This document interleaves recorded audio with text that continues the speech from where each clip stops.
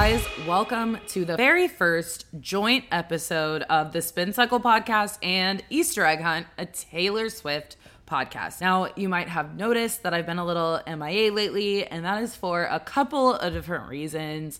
First of all, I started a new job back in June, which I actually really like, but it's been a super big adjustment for my schedule, and so it's been harder to find time to record lately. And so much has happened in the pop culture world that I feel like I've just needed to digest a little bit. And along those same lines, I've started to get some pop culture content fatigue, because in this day and age in 2023, it's insane how fast news travels and how quickly content creators are expected to churn out content. But with so many important and pivotal cultural moments taking place, I've just felt like it's jumping on the mic or just doing a green screen TikTok or whatever, regurgitating headlines. So right now, between Taylor Swift's re-recordings and Britney Spears' memoir, we are getting unprecedented access to some of our biggest pop stars in history.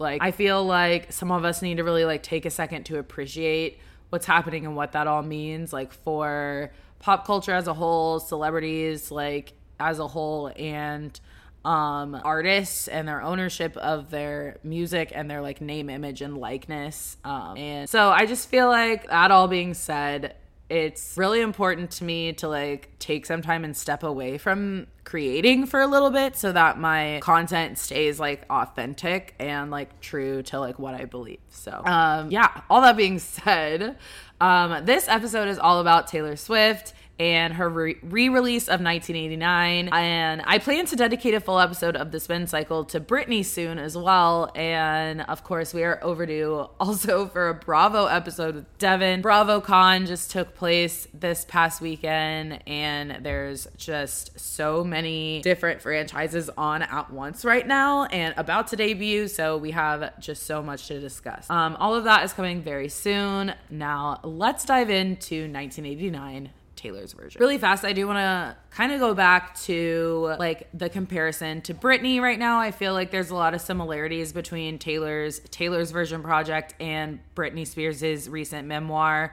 It's really completely in their own words for the first time, and with 1989, Taylor's version, her prologue, I feel provides just so much context to this album that we didn't have before. And I think that's the same for pretty much all of these albums. With her re-releases, she's been able to really tell a whole different side to each of these stories that were presented to us at the time in a different lens and a different light, and now we can kind of look back on them together with them, kind of walking through some of their biggest moments. So that's what's so similar about Britney Spears' memoir and her talking about all these iconic moments, the VMAs performance with the snake and how scared she was and how it hissed at her at one point. We never knew any of that. So it's really interesting to look back at these huge moments in time alongside some of our biggest pop stars and just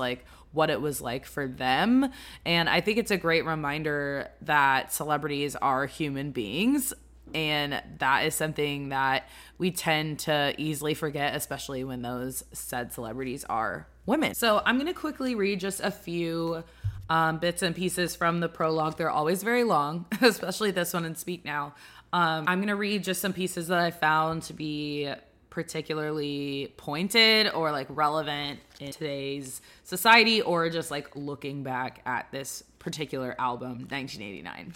She starts it by saying, "When I was 24, I sat in a backstage dressing room in London, buzzing with anticipation. My backup singers and bandmates gathered around me in a scattered circle. Scissors emerged, and I watched in the mirror as my locks of long curly hair fell into piles on the floor.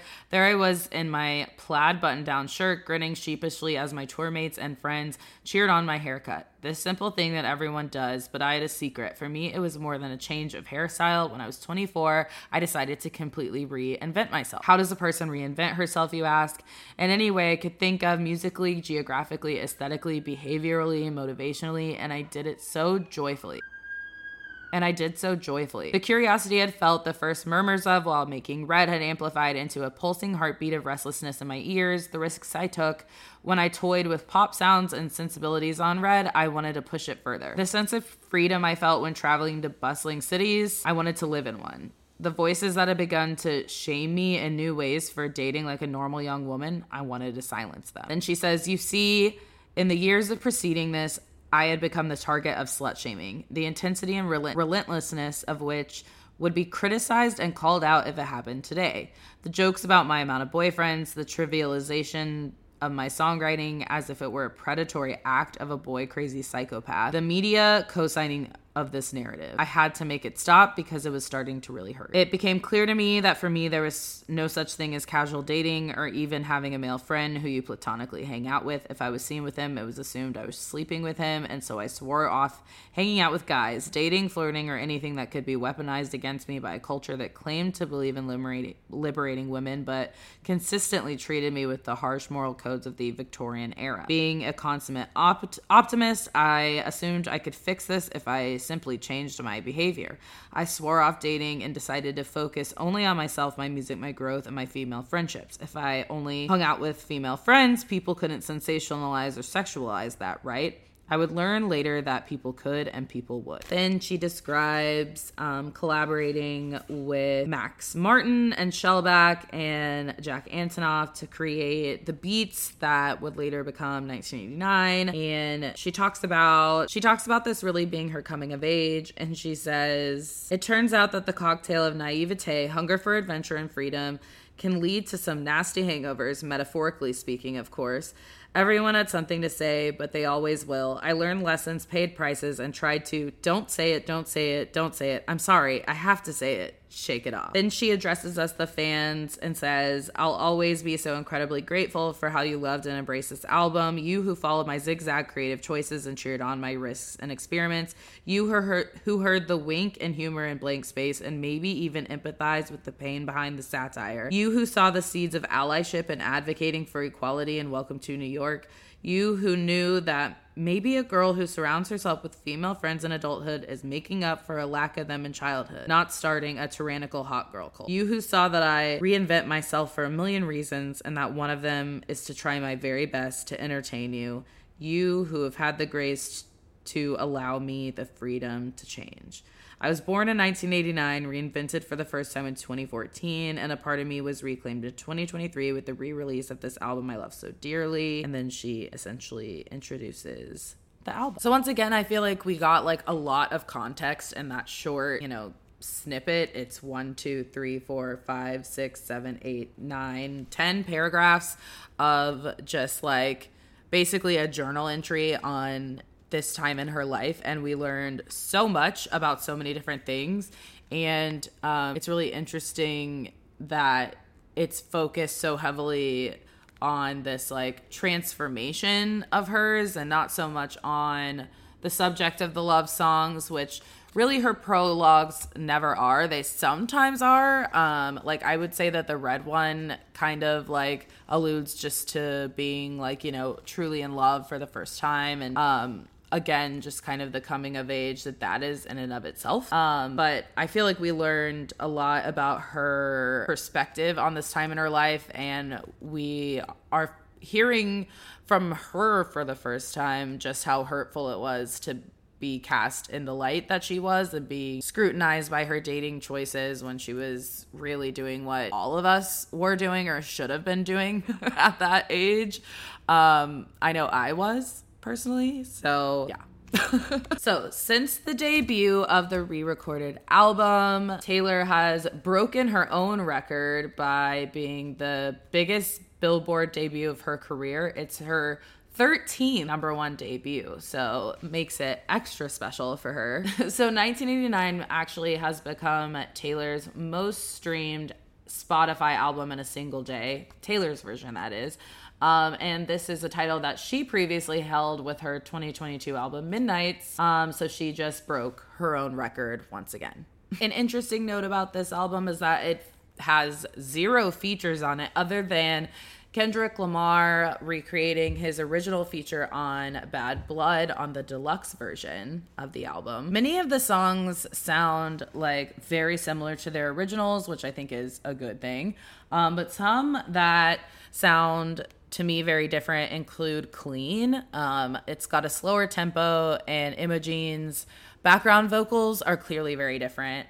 And then Style has a very different mix. I would say that like vocally it sounds very similar, but the production is definitely different. I personally find Shake It Off to be pretty similar to the original. Same with Out of the Woods. I feel like those are very true to the previous mixes. And I mean, this makes sense because she's like working with all the same people again and has been for a long time. So going through the track list, number 1, we have Welcome to New York. Number 2 is Blank Space. 3 is Style, 4 Out of the Woods, 5 is All You Had to Do Was Stay. So we discussed on the track 5 episode that this is a really interesting like track 5. It definitely stands out from all the others because it's a little happier. She also spoke in an interview about how that was inspired by a dream. So going through the track list, we have 1 Welcome to New York, 2 Blank Space, 3 Style, 4 Out of the Woods, 5 All You Had to Do Is Stay,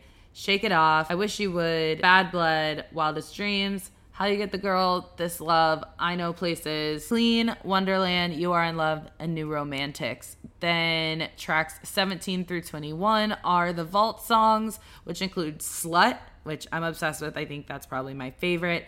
Say Don't Go, Now That We Don't Talk, which is very popular on TikTok right now, Suburban Legends, and lastly, number 21, Is It Over Now? And that one seems to be the most like across the board trending song. Fans are speculating that Is It Over Now is about Harry Styles, and it's a pretty cutting song and like super honest. And that I feel like gives us a lot more context to the Harry Styles romance. It's interesting when she says, Your new girl is my clone, because Harry Styles did date this one Victoria's Secret model, Nadine Leopold, and she does look exactly like Taylor, and they're like the exact same height, the exact same hair color.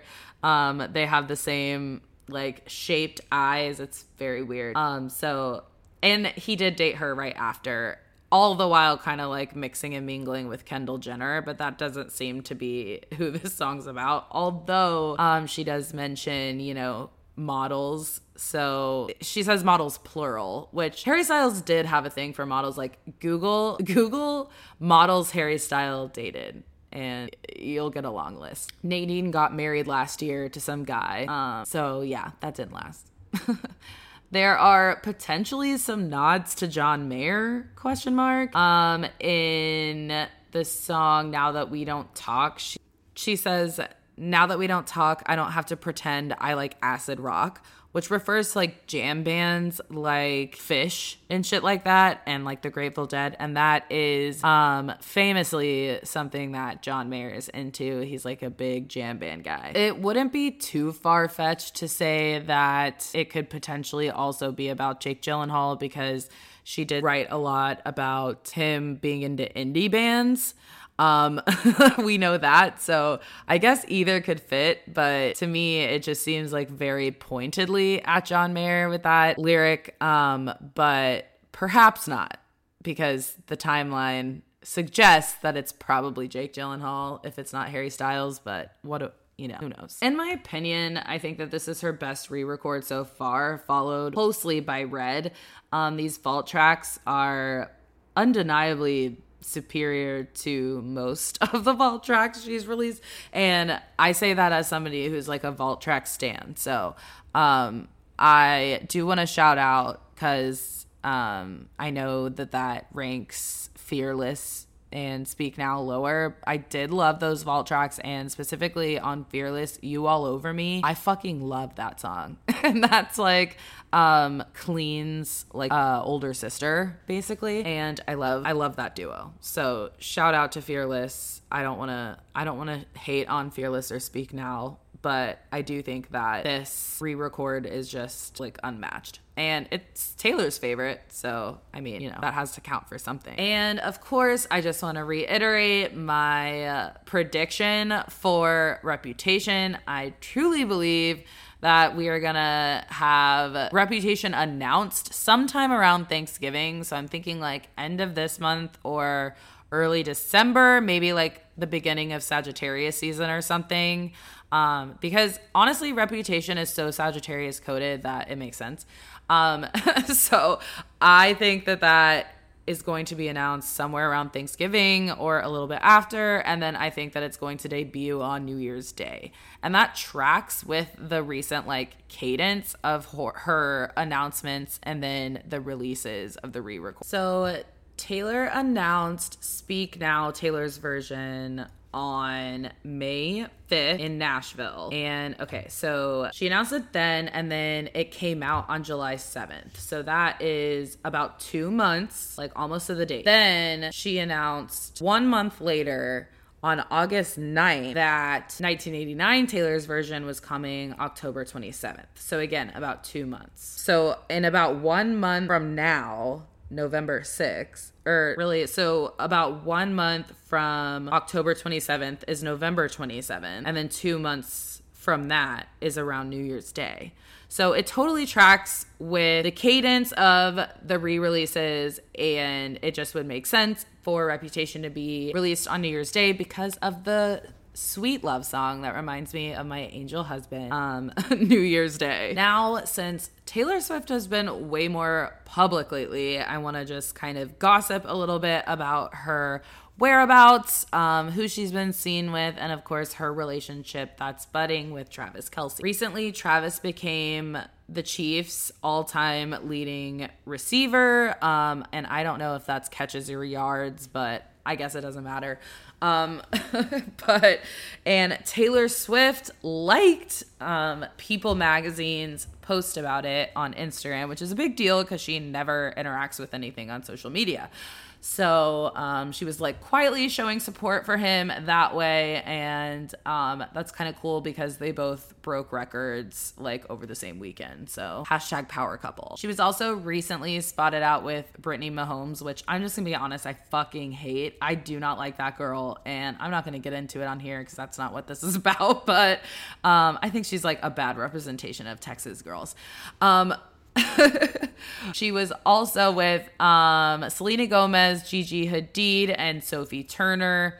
And then just like that, a couple days later, Selena Gomez's beauty brand Rare Beauty posted like a long post in support of the humanitarian crisis in Gaza and urging people to donate. They are raising money for a cause, which if you don't know, Gigi Hadid is Palestinian, and so Selena also like recently came under fire for like liking some of Amy Schumer's basically like xenophobic Instagram posts.